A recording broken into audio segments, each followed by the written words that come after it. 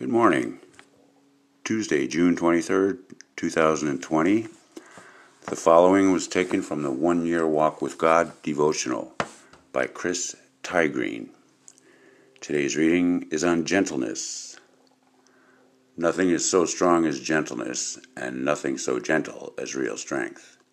St. Francis de Sales. Gentleness. Let your gentleness be evident to all. The Lord is near. Philippians 4:5.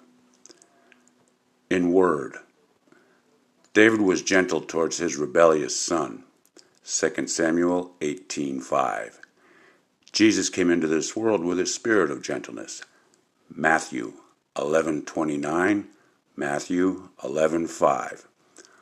Paul had a tender attitude towards the churches he had founded. 2 Corinthians 10:1, 1 Thessalonians 2:7. Throughout Scripture, we are instructed to put on gentleness as though it's a required garment. Why? Because God has been gentle with us.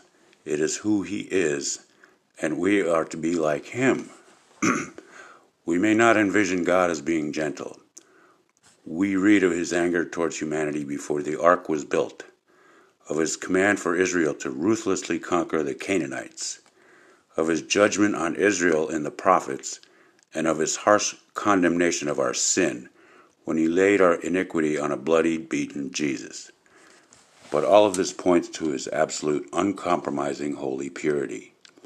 His heart is thoroughly gentle. When our confession and humility allow for His gentleness, He always chooses it over His judgment. Have you felt His gentle touch? When you received mercy rather than condemnation, it was there.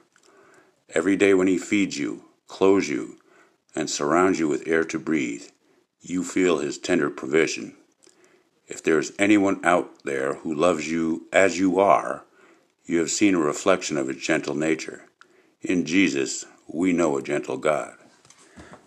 Indeed, if the fruits of the Spirit are God's display of His character through the church to a searching world, then gentleness is one of the most needed elements of that display. The world does not know of this gentle God. It portrays Him as either viciously judgmental or blandly irrelevant.